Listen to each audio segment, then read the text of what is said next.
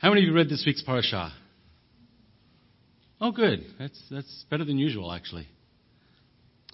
Today's parashah is a favorite of rabbis, pastors, and treasurers. And you should all probably remember why. Moses tells the people to bring their offering so the tabernacle can be built. The people bring so much in the way of cash, jewels, and fine materials that the building committee finally steps up and says, "Stop! No more! Don't bring any more offerings!" God grant that we face some similar trial here.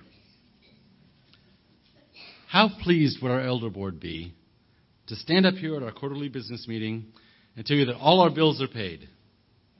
We have plenty of cash to build and maintain our own facility. And God will clearly be directing our steps for the next generation or so. That'd be nice. From now on, instead of tithing to a dot, I want you all to pick a worthy ministry or charity and donate your tithe to that. Well, there are two problems with that announcement. First off, while our current leadership has exercised exemplary stewardship, and they basically returned us from the dire straits we were in a few years ago, we're still light years away from having investment capital returns cover all of our bills. Sadly, we all depend on all of us to pay the rent. And of course, the bigger problem with using this as a theme for our parashah is it's not really a big focus of the parashah anyway. In 4 chapters, it's a few verses. They're attractive verses. They're hopeful verses, but not really the main focus of the parashah. We spend a lot more time looking at the remarkable spiritual gifts of 2 remarkable men whose contributions are often overlooked because church treasurers are jealous. Bezalel and Aholiab. They weren't preachers. They weren't worship leaders. They weren't prophets. But they were granted spiritual gifts that gave them a place in Scripture itself. A permanent record in the history of the worship of Adonai. So today I'm going to take a little departure from my normal stuff, and we're going to talk about spiritual gifts. And to really confuse everybody, because I hardly ever do this, our core scripture is going to be from 1 Corinthians chapter 12. When's the last time I taught from the New Testament? It's been a while. So this is a fairly long passage, so if you want to follow along in whatever translation you have, you'll read basically the same things. We're all used to doing that, right? I'm reading from the King James just because I'm old and I like old-fashioned stuff.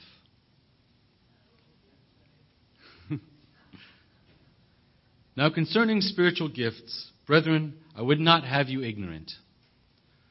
You know that you were Gentiles, carried away unto these dumb idols, even as you were led. Wherefore I give you to understand that no man, speaking by the Spirit of God, calleth Yeshua accursed.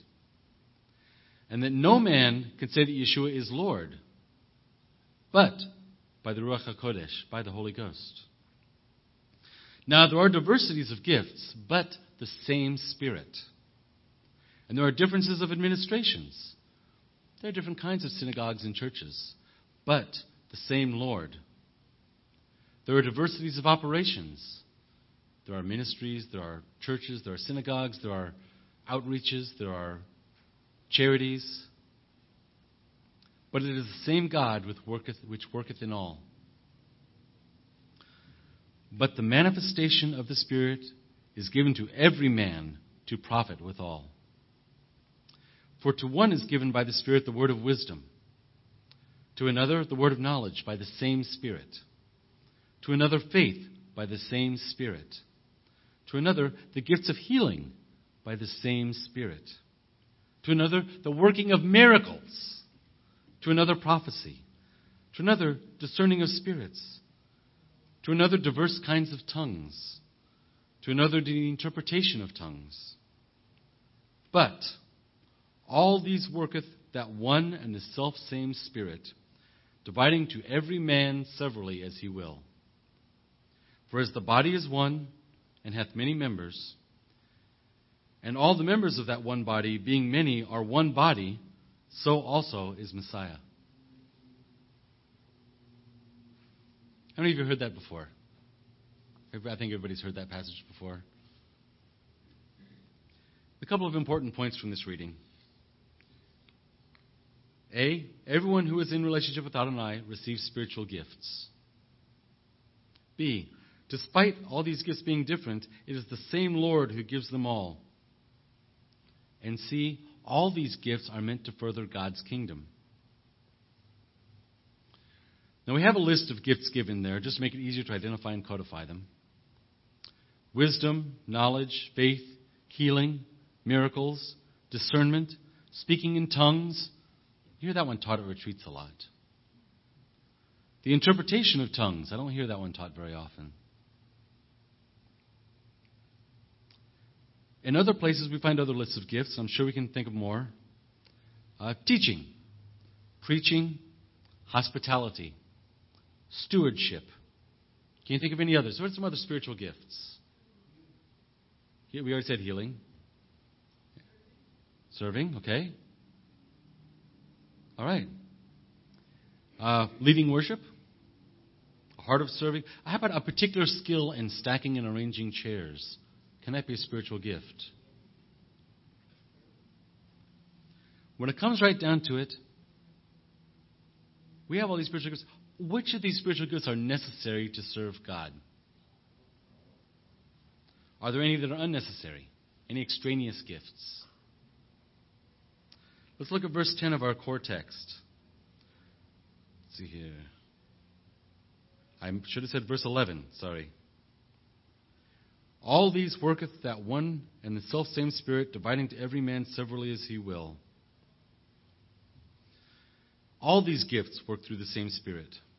The very definition of a spiritual gift is that Adonai works through it. God grants you a gift, then He uses that gift Himself to do His will through you. So the answer then is no. There are no extraneous gifts.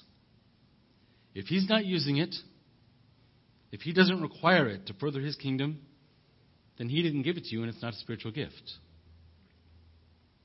You see, you do have lots of other gifts. That doesn't mean it's a spiritual gift from God, though. The Ruach HaKodesh is not the only spirit in our lives. There are the enemy, Hasatan, and all of his demons. How many of you believe in demons? How many of you believe that demons have the power to affect our day-to-day lives? How many believe that Satan himself can come into your life and thwart a work that you're trying to do for God? Yes? These spirits can oppose and tempt us. But to be honest, most of us don't warrant that kind of attention. What we do all have, though, is the spirit of the flesh. We all have the Yetzer Hara, the evil inclination, that tells us our sin isn't so bad. It tells us, even if it is bad, I'm not as bad as that other guy. And that spirit gives gifts too. For example, I've known people who had a positive gift for cheating at cards. It'd be amazing what they could do, and you had no idea that you were being cheated until all of a sudden you're out of money and they have all your cash. Or cheating at business deals. Have you known people who could just make a profit out of anything, no matter how underhanded it was? What's the source of that gift? Because it is a gift. I mean, it is something that came to them. Have you ever known someone who could go out and seduce a different partner every night with no trying, no effort at all? Is that a gift from God, from the devil, or from the flesh? It can be hard to tell between the last two.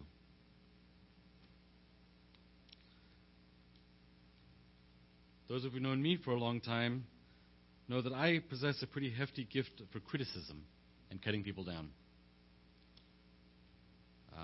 Those of you who haven't known me for a long time, feel grateful. That's a gift from my own flesh.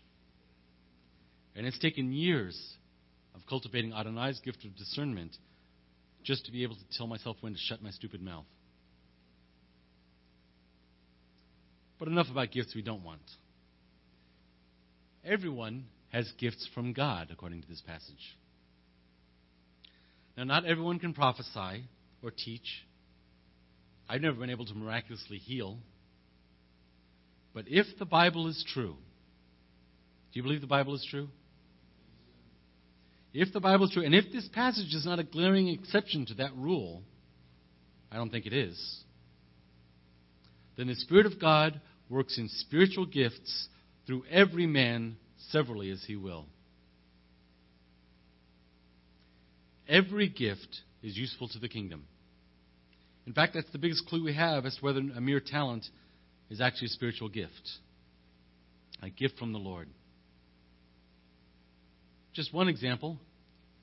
We wouldn't normally consider jewelry making or, the making of fine craftsmanship and little neat, pretty things to be a ministry skill.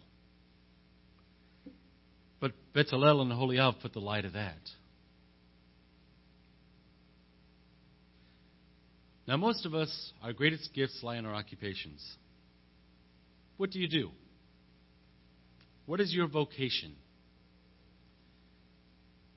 The traditional definition of a vocation is it's what you do for a living, to pay the bills. But the word vocation has the same root as this word vocal. You ever wonder why? Because the understanding was always that what you do for a living is what you are called to do. Vocally called. A wise man once said, find a career doing what you love, what you're called to do, and you'll never work a day in your life. Now, if most people followed that advice, we wouldn't need a cute saying about it. How many of you are performing your calling for a living? Okay. If so, that's great. But perhaps a better question is, how many are not fulfilling their calling for a living?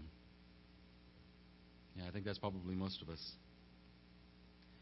Now, for those folks, vocation may not take the classical meaning. Your vocation is not what you were called to do. It's just what you're paid to do. For those of us in that category, there is relief in what's called an avocation. An avocation is something that you do outside your profession. Something you do not because you're paid, but because you want to do it. What you do when you get home from work. Woodworking, cooking, entertaining, sports, music, dance, writing, reading. Whatever makes you feel fulfilled and useful is your avocation. And it may be the same as your vocation. If so, Adonai has blessed you mightily. But it may not be. If that's the case, then Adonai has still blessed you mightily. Because you have a skill, a passion, a definition. You can attend retreats and take lots of tests to confirm it. These generally confirm the test giver much more than the test taker. But odds are pretty good that if you possess a lot of skill in your avocation, in your hobby, it's your calling.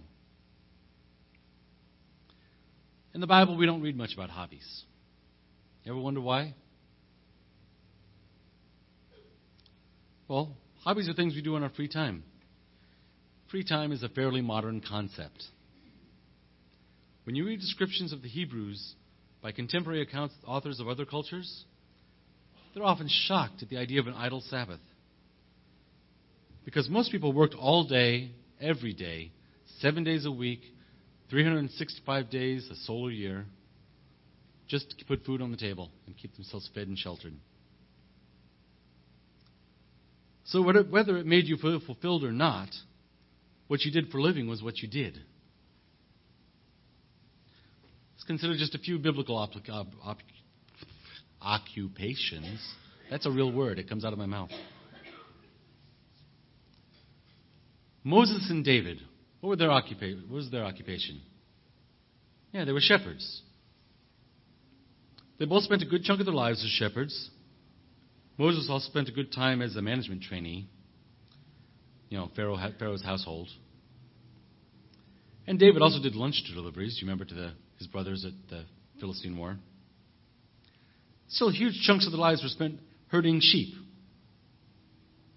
which translated well to their later occupations of herding Israelites.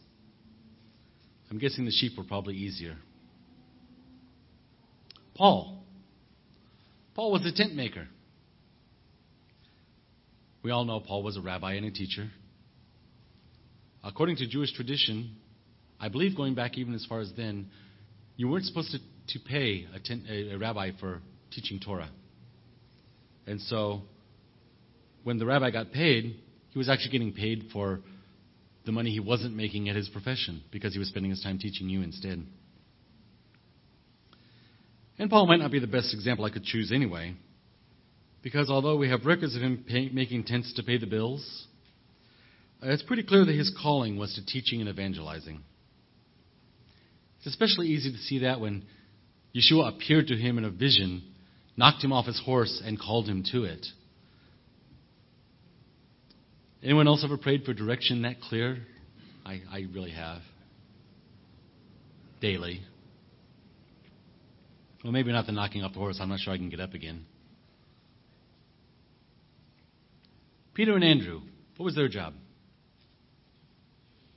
They were fishermen. They came from generations of fishermen. And if you look at the days immediately following the resurrection, their first comfort was to go back to being fishermen.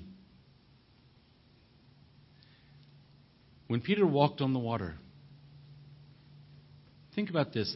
We all read that Peter walked on the water and then he was afraid. And then he started to sink. And we can read that and we think, well, yeah, I'd be afraid too walking on water. But most of us think of water like a swimming pool. Peter had been out on the Sea of Galilee during storms like this. Peter had seen probably friends, relatives, fathers, grandfathers die in storms like this. He had probably helped recover their bodies when they floated to shore. He understood what this storm was like. He understood more than anybody else in that boat probably the chance he was taking in stepping outside the safety of that boat onto the water to go to his Messiah. It always makes me think a little higher of Peter for making it that few steps before he sank. I don't think I could do it. But that fishing is his calling. The Sea of Galilee was Peter's calling. Now, if we go to Mark chapter 1, verses 16 through 18. Now, as he being Yeshua, by the way, in case you didn't already know. As he walked by the Sea of Galilee, he saw Simon and Andrew, his brother, casting a net into the sea, for they were fishers. And Yeshua said unto them, Come ye after me, and I will make you to become fishers of men. And straightway they forsook their nets and followed him. Why did Yeshua make them fishers of men? Because they already knew how to be fishers. He didn't ask them to become theologians, although they eventually would. He didn't ask them to perform miracles, although they would. He didn't tell them that since they were experts in handling scripture, midrash, and exegesis, they were qualified to serve. He told them to take what they knew, to take skills they already possessed, and use them to serve the Messiah. It sounds simple, doesn't it? So what do you do? Do it for him. What you do, this is where you can speak. Because you speak the language and I don't. You have a particular group of people with whom you share a history, a context, a vocabulary. How many of you can talk easily about high finance? I can't. How many can naturally discuss the shared hazards of maneuvering an 18-wheeler through city traffic? A couple of us can. I can't. Not intelligently, anyway. How many of you can carry on a conversation with a biker, or a sailor, or a chef, or a knitter, or a policeman? and share the context of their issues. This is your ministry. You've earned the right to speak to them because you know what they're talking about. I know a lot of us have tried cold evangelism before. Some people have a gift for that. Most of us don't. We just walk up to somebody and start talking about Yeshua. What happens most of the time when you walk up to somebody and start talking about Yeshua? Yeah, people don't listen to you because you haven't earned the right to speak to them. They see you, and they don't see someone, they don't even see you as a person. They see you as a nut bar talking about the Bible, a Bible thumper.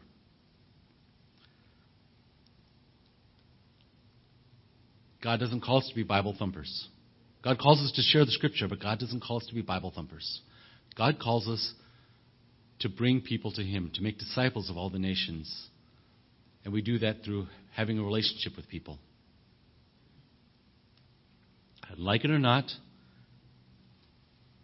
throwing your Bible in someone's face and telling them they're a sinner is not the beginning of a relationship. It's the beginning of an argument.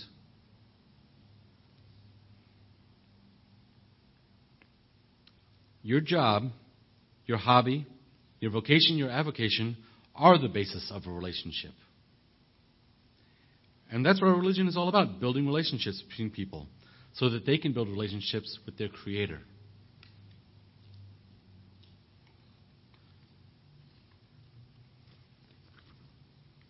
So go out. And today, when you see people in your workplace, in your wherever you hang out, at your bowling alley, maybe if you hang out at the library, in your school, at the lunch counter. You and this other guy both like fish tacos. Hey, that's something to talk about. And then once you have a relationship, you can move on to speaking, to sharing the gospel. Be a fisher of men. Be a mechanic of men. Be a truck driver of men. Be a baker of men. A teacher, preacher, worship leader of men. Do what you're already doing. You don't have to go to seminary. Some of us did. Made us less approachable. You don't have to learn Hebrew. I encourage you to do so. It brings out a lot of the Bible, but you don't have to know. All you need to do is have a relationship with the Lord and a relationship with somebody else. And use those two relationships to bridge the gap so that they can have a relationship with the Lord. Use your God-given spiritual gifts. Because these things you do in your life are spiritual gifts if they further the kingdom. And use those gifts to begin relationships with those who share that gift. That's the beginning of your ministry.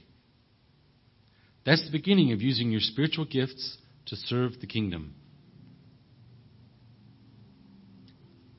Now, if you use those spiritual gifts in this way, if you go out and you build a relationship with people around you, and then once you have a relationship, you use them to share your relationship with the Lord, what's the result of what happens when you do that? I'll come back next week to find out. Same Shabbat time, same Shabbat channel.